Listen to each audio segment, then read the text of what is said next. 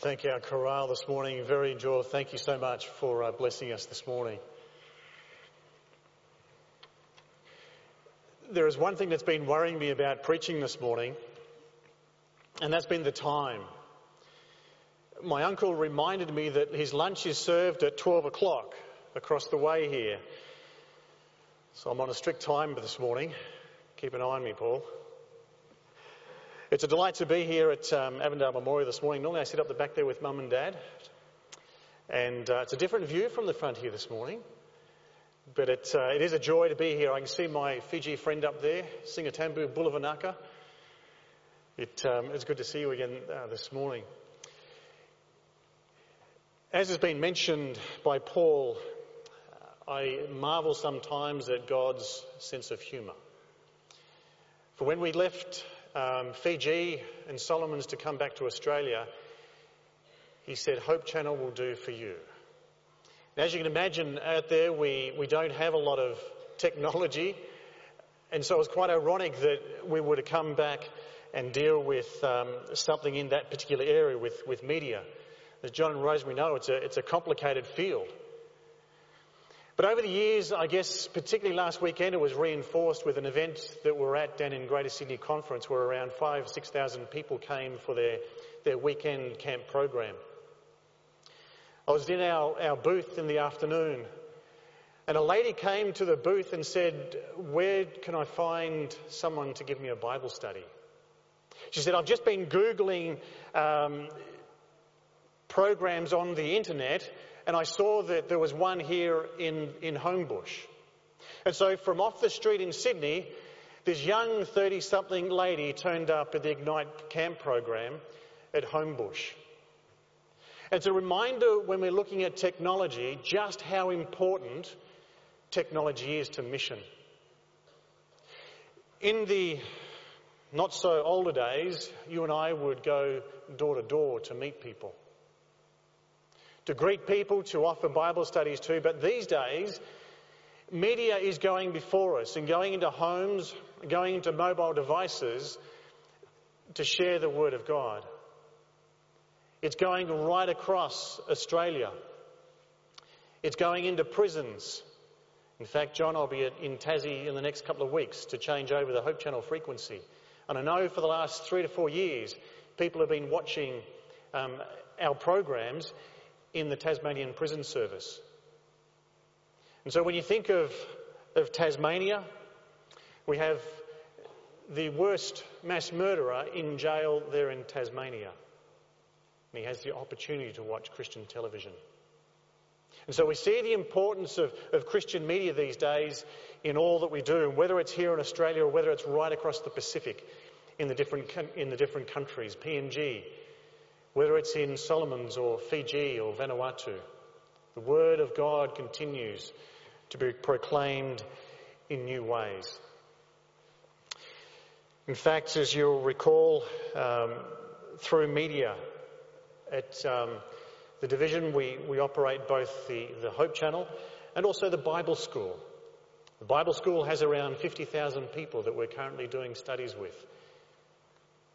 Some are within a 5-kilometre radius of this church. In fact, I was preaching at Toronto Church before Christmas, and I was sharing a little about what we did, and a man came up to me at the end of this church service, because we have the 53 people in the 5-kilometre radius of that church that we're studying with. And he came up to me at the end of the service and said, I'm one of those 52. And that was his first time in church that particular Sabbath. He'd come 4 weeks earlier, but he'd seen us dressed in suits and ties and said, I don't think I belong here. And he walked out. Or he didn't make it past the church car park. But this time, there was someone else in the car park that saw him. Said, would you like to come into church? And he came in and spent his first Sabbath with the folk there at Toronto. So God is continuing to use media in significant ways. Whether it's watching it on television, or whether it's watching it on a mobile phone, or whether it's just simply Google and looking for a program to attend, people are turning up in churches every Sabbath because of TV and radio. And God is moving on people's hearts to bring them to faith. In fact, it leads us probably into where we're going this morning. God is continuing to knock on the lives and hearts of people right around the world. So let's pray. Heavenly Father, this morning we come hungering again to hear a word from Scripture. A word that will encourage, a word that will nurture, a word that will grow our faith. And so, Lord, may your Holy Spirit do a work on our hearts and minds this morning. That the message we hear will transform us in ways that will grow your kingdom and prepare a people for your soon return. And so bless us in this, we ask in Jesus' name. Amen. If you have your Bibles this morning, turn with me, please, to the book of Matthew. Matthew chapter 7 and verse 7.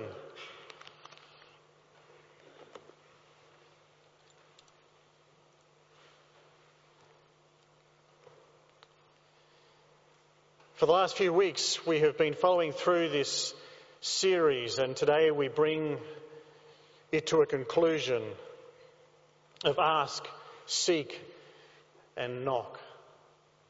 Matthew 7, verse 7 reads, "Ask, and it will be given to you. Seek, and you will find. Knock, and it will be opened to you." In verse 8, "For everyone who asks receives, and he who seeks finds, and to him who knocks the door will be opened." Friends, as we put some context around these words of Jesus, we see the Old Testament had closed some 400 years earlier with the words of Malachi. And these were his words: "Remember the law of Moses, the decrees and laws that I gave to him at Horeb, and for all of Israel. See, I will send the prophet Elijah to you before that great and dreadful day of the Lord comes. He will turn the hearts of the parents to the children, and the hearts of the children to the parents, or else I will come and strike the land with total destruction." And so when we see from the closing of the Old Testament to the commencement of the New Testament, there is so much that has happened. We've gone from the Persian rule now to the Roman rule. We have sects of people, Pharisees, the Sadducees, the Herodians, the Zealots, all vying for position. And then we have tradition upon tradition and laws upon laws to protect the Jewish identity. That was the world in which the gospel came, the New Testament that was launched. But it's interesting, in the midst of all of this, Paul makes it very clear that in the fullness of time, this was a moment that all the universe had been waiting for, that Jesus would arrive on earth. This was the incarnation. This was the moment where again those formidable foes would meet, this time on earth. Jesus and Lucifer. And Paul, in his way, in Galatians 4 verse 4, makes it clear: "When the fullness of time had come, God sent forth his Son, born of a woman born under the law, that we might receive the adoption of sons and daughters." The 70-week prophecy of Daniel had come to a close. And Jesus was born in a manger. There were some that were eagerly looking forward to this. Think of Simeon and Anna, longing and waiting for the Messiah to appear. And when Jesus and the family turn up, young Simeon, well, not so young Simeon, prays a prayer: "Now you may dismiss your servant, for my eyes have seen the salvation of the Lord." Jesus continued to grow in favour with God and with men. These were all the times, the early years that the gospel was being formed and presented. And so Jesus comes out of his baptism and goes into the wilderness. And then he commences his preaching ministry. Blessed are the poor. Blessed are those who mourn. Blessed are the meek. And then Jesus breaks into a formula. You have heard that it was said, but I tell you. And all the Gospels record, Matthew, Mark and Luke, in fact, record that when the crowds heard Jesus preaching in words, they were astonished. They were amazed at what he was saying. You are the light of the world, he said. No one can serve two masters. Do not worry about tomorrow, for tomorrow will take care of itself. In Matthew 6, seek ye first the kingdom of God. These were the essence of the new life that Jesus was trying to convey to the people on the Sermon on the Mount. And we get to our passage. Ask and it will be given. Seek and you will find. Knock and the door will be opened. These are the closing remarks to Jesus' sermon. This was the climactic point of what Jesus was trying to convey to the people that were listening, to his disciples and the crowd. For everyone who asks receives. The one who seeks finds, and to the one who knocks, the door will be opened. Jesus, or Ellen White, making comment on this in the book Thoughts from the Mount of Blessing, says, to leave no chance for unbelief or misunderstanding or misinterpretation of his words, Jesus repeats 3 given promises. Ask, seek, and knock. He longs to have these, she says, who would seek after God, believe in him who was able to do all these things. And so if we look at the Greek text, it gives us a glimpse into what Jesus is saying here. The Greek word that is used is karuo. And the Greek word that is its meaning is to knock, to beat at the door with a stick to gain admittance. This was not just a casual glimpse or a casual knock that Jesus was seeking to invite us to take. It was a persistent knocking that we might enter into the promises of what Jesus had prepared for us. Knock and the door will be opened. It's interesting as we look through the verb phrases of this particular statement of Jesus. Ask, seek and knock is all in the present tense.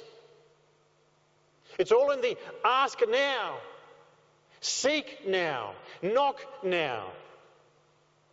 But the fulfillment of that which was to come after it were all in the future. Ask now, it will be given to you in the future. Seek now, and you will find. Knock now, and the door will be opened.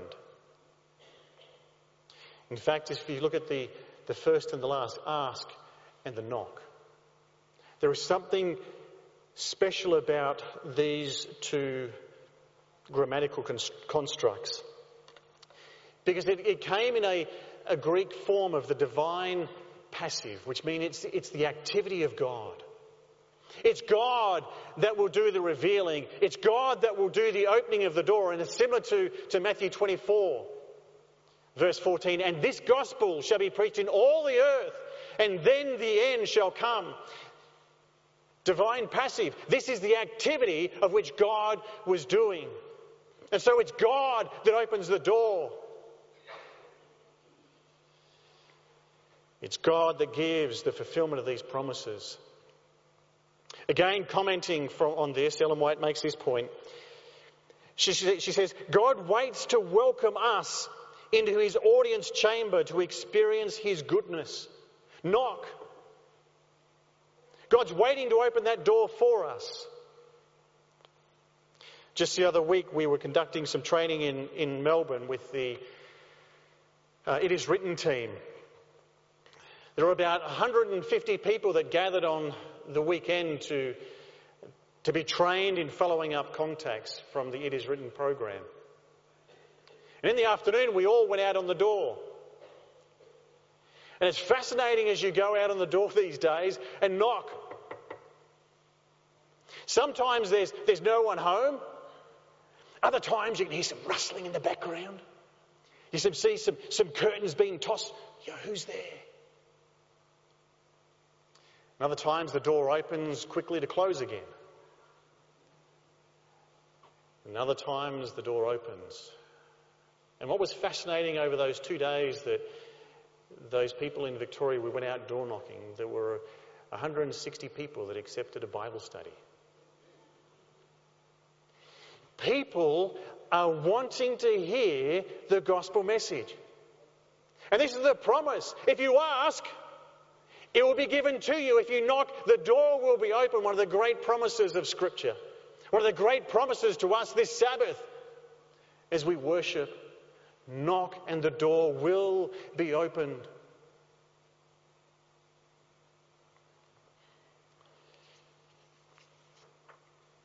Friends, as we look at this passage, maybe there's a question that comes to mind. Well, I've been asking, I've been seeking, I've been knocking, and I've been blessed over the years to experience God in new, in immeasurable ways.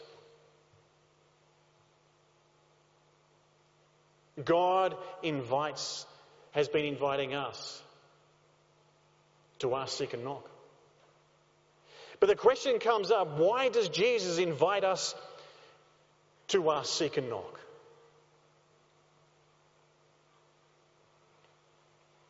Maybe here's an answer to that question.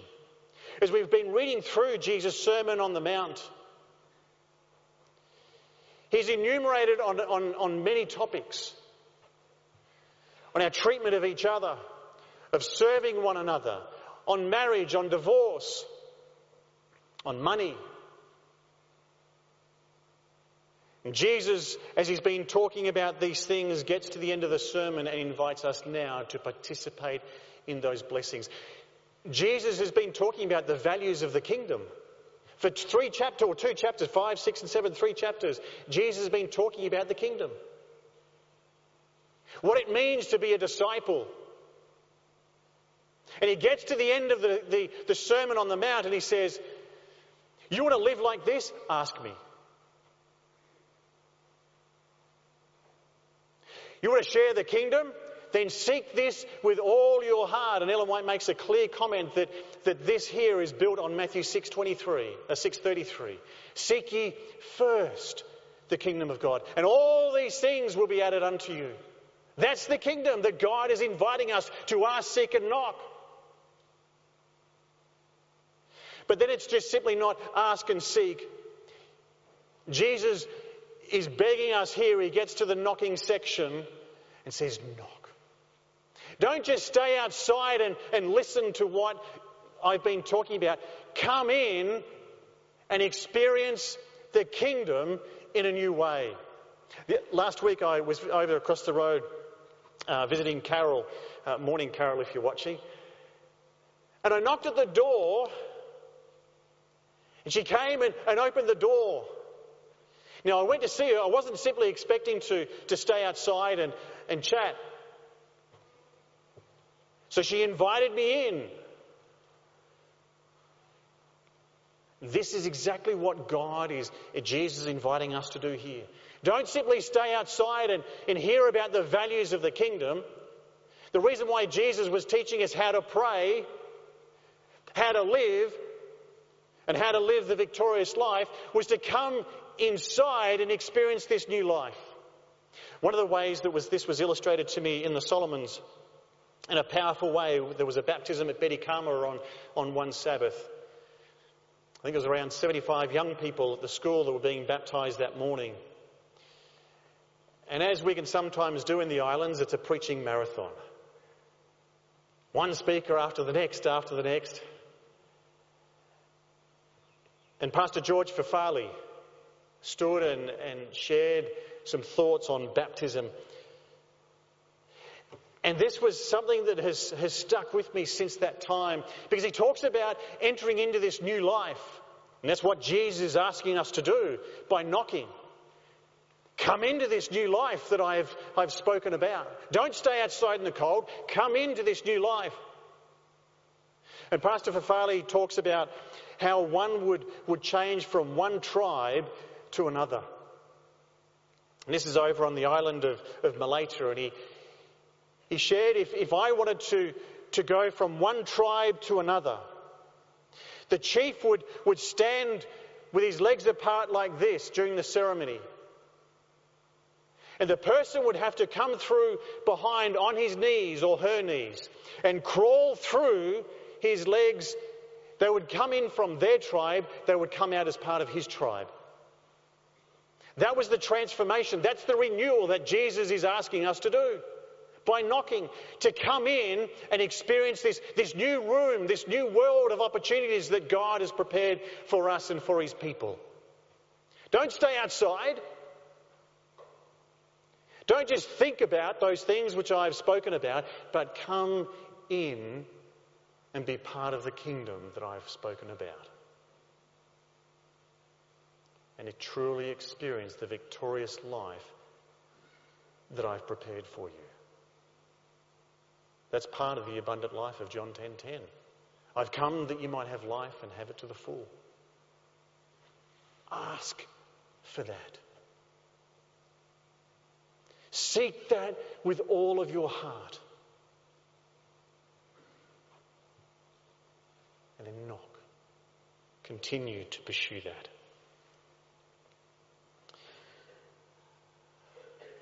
That's why those questions or those commands are in the Bible. Ask, seek, knock. For us to experience that new life. In fact, Dietrich Bonhoeffer said about the Sermon on the Mount, and about this in particular, the renewal of the church will come from an uncompromising allegiance to the Sermon on the Mount. It's high time people banded together to live out this sermon, he said. But friends, there's another question that goes with our first as to why Jesus included this in the Sermon on the Mount. Maybe we have husbands and wives. Maybe sons and daughters, family and friends that are no longer asking. They're no longer seeking. And they're no longer knocking. What then? How does this passage apply to us? How does this passage apply to them? When you think of our community here at Avondale, in the Lakes area, yes, we have a high proportion of Adventists in these areas, but we also have significant numbers of people who profess no faith of it all. In fact, if you look at the recent census data, it confirms that. Of people no longer claiming to hold a faith. Those that have an active role in church, week to week, is only 7% of the population. 93% of the population of Australia aren't regular or don't attend church at all.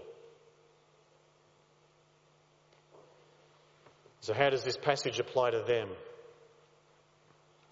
The Greek word karuo appears 9 times in Scripture. And you might be interested to know that the last time that word appears in Scripture is in the book of Revelation. In fact, Revelation chapter 3, if you have your Bibles there, turn with me for a moment. Revelation chapter 3, we know this section of Scripture deals with the 7 churches of Revelation. So it's interesting as we look at this particular section of Scripture where this Greek word karuo we find, and it's the last time that exists in Scripture, is in the 7 churches. But as we get to that, we note something very interesting. He said, what's interesting about this is that each church, Jesus' presence is growing more and more intimate with each letter. Let me illustrate. The church at Ephesus, in Revelation 2:1 says, "To him who walks among the 7 lampstands." To the church at Smyrna, "To him who died and came to life again." To Pergamum, "Repent therefore, otherwise I will soon come to you and will fight against them." Sardis, "If you do not wake up, I will come like a thief." Philadelphia, "Behold, I am coming soon." And then to Laodicea, an indifferent church, a church that is the last of the 7 to appear. Revelation 3:20 says this, "Behold, I what? I stand at the door and knock." Friends, this is great news. It's great news because from the book of Matthew, we've been told, we've been called, ask now, seek now, knock now. But in the book of Revelation, it is different. Because now we have a picture of Jesus standing at the very door, knocking. The same Jesus that brought the the dead back or the life back from the dead. The same Jesus that brought the lame to their feet again. The same Jesus that healed the leper. The same Jesus that heals the sin-sick heart. This same Jesus is the one that is knocking now on the door.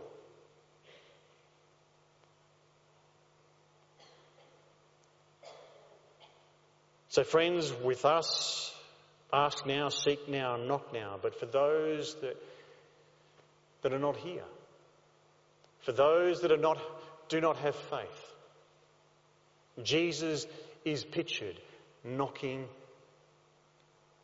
at their heart, knocking at their door.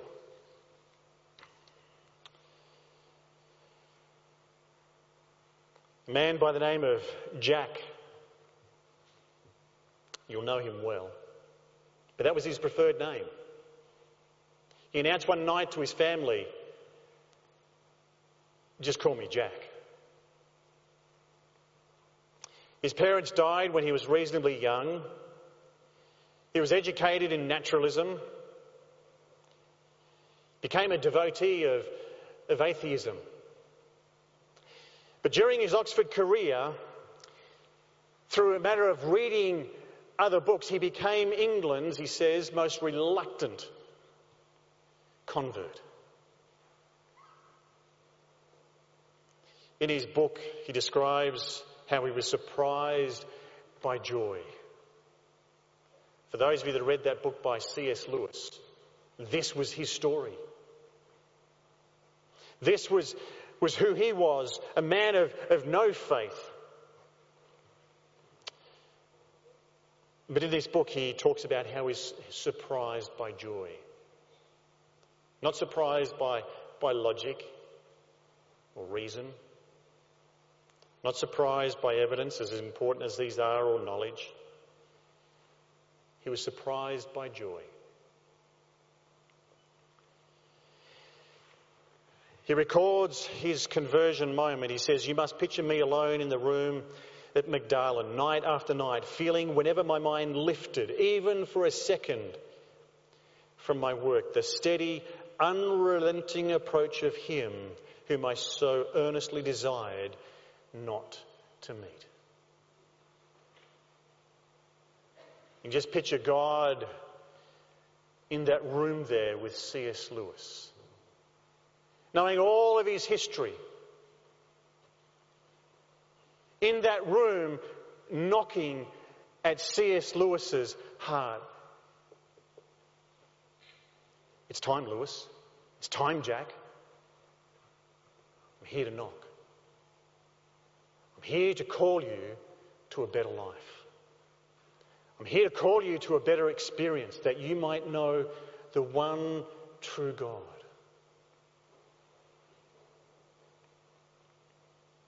He goes on to say, that which I greatly feared had at last come upon me. In that room of 1929, I gave in and admitted that God was God, and knelt and prayed that night, the most dejected and reluctant convert in all of England. God was knocking. And friends, this gives us incredible hope. Not only are we invited to knock, to seek and to ask, but God goes out looking also. God goes out knocking on the hearts of people and calling them to a faith. Even from an atheist or agnostic. Someone that's been in rebellion. In fact, if you read through the story of George Mueller, George Mueller prayed for 5 people all of his life. He prayed for more, but 5 in particular. Praying that God would bring them to faith. There were 2 that came fairly quickly. A third a few more years later, and the fourth a number of years after that. But C.S. Lewis continued to pray, Lord, continue knocking on their hearts. Continue wooing them, bringing them to faith. 2 years after George Mueller died, the 5th person came to Christ. Behold, I stand at the door and knock. One more story that's close to my heart. Young man that I met fairly soon or fairly quickly in the office out in Solomons. Had spent 18 years in jail, but God had come knocking on his heart. In fact, the pastor went to study with his wife and said, if that pastor comes back here, I'll kill him. The pastor continued to visit. The wife came to faith, and ultimately he came to faith. But then Alex goes from this particular village in Malaita. He heads off, and he would tell me the stories. He headed across to Malaita to find one of his friends that had been his roommate in His Majesty's service. So in search for him, he would go through different villages. I'm looking for Brown. There were no doors there, but Alex just continued to knock on village after village after village, trying to find where Brown was. Finally, as he's coming up to a village, and there's no front door there, he's yelling out, Brown! And the voice came back from the hut, what do you want?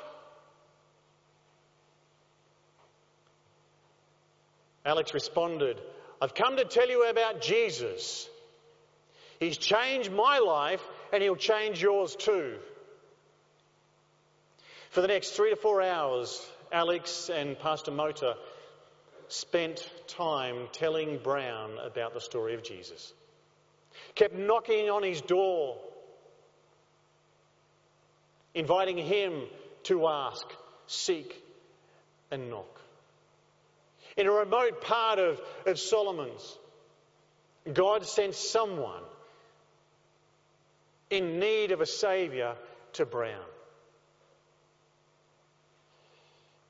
And as they shared that time there, Brown came to faith. In fact, if you were to go out there today, you will see a small church. The only church in this particular area in Solomons. The churches that are around it, they're there, but they're not Christian churches. They're devil-worshipping churches. And so this one church, this one village, is the light to that part of East Coyo in Solomon Islands. Ask, seek, knock. Jesus invites us to enter into a new experience with him. A new room to experience the victorious life that God has prepared for us. Maybe today it's time to accept that invitation once again. To go into that room. To ask Jesus to take us around and give us that guided tour once again, that we might experience the fullness of God. Or secondly, there may be someone who God has put in your life. Neighbours, friends. It might be a family member that is dear to your heart, that is no longer asking, seeking or knocking. Maybe that person, God is saying this week, send them a message. Send them a note to remind them that they are loved by God. You might be that one person that God will use this week to knock on the heart of that person this week and remind them about the love of Jesus. Friends, whatever it might be, as we come to the end of this series on Ask, Seek, Knock, they're not just 3 words that have been put into Scripture carelessly. They weren't 3 words that Jesus was thinking of and wondering, well, how can I wrap this sermon up? 3 distinct words that summarise Jesus' desire for our life. To ask now, seek now, and knock now. May this week they be our chosen activity to seek him anew, to seek him with all of our hearts, mind, soul and strength.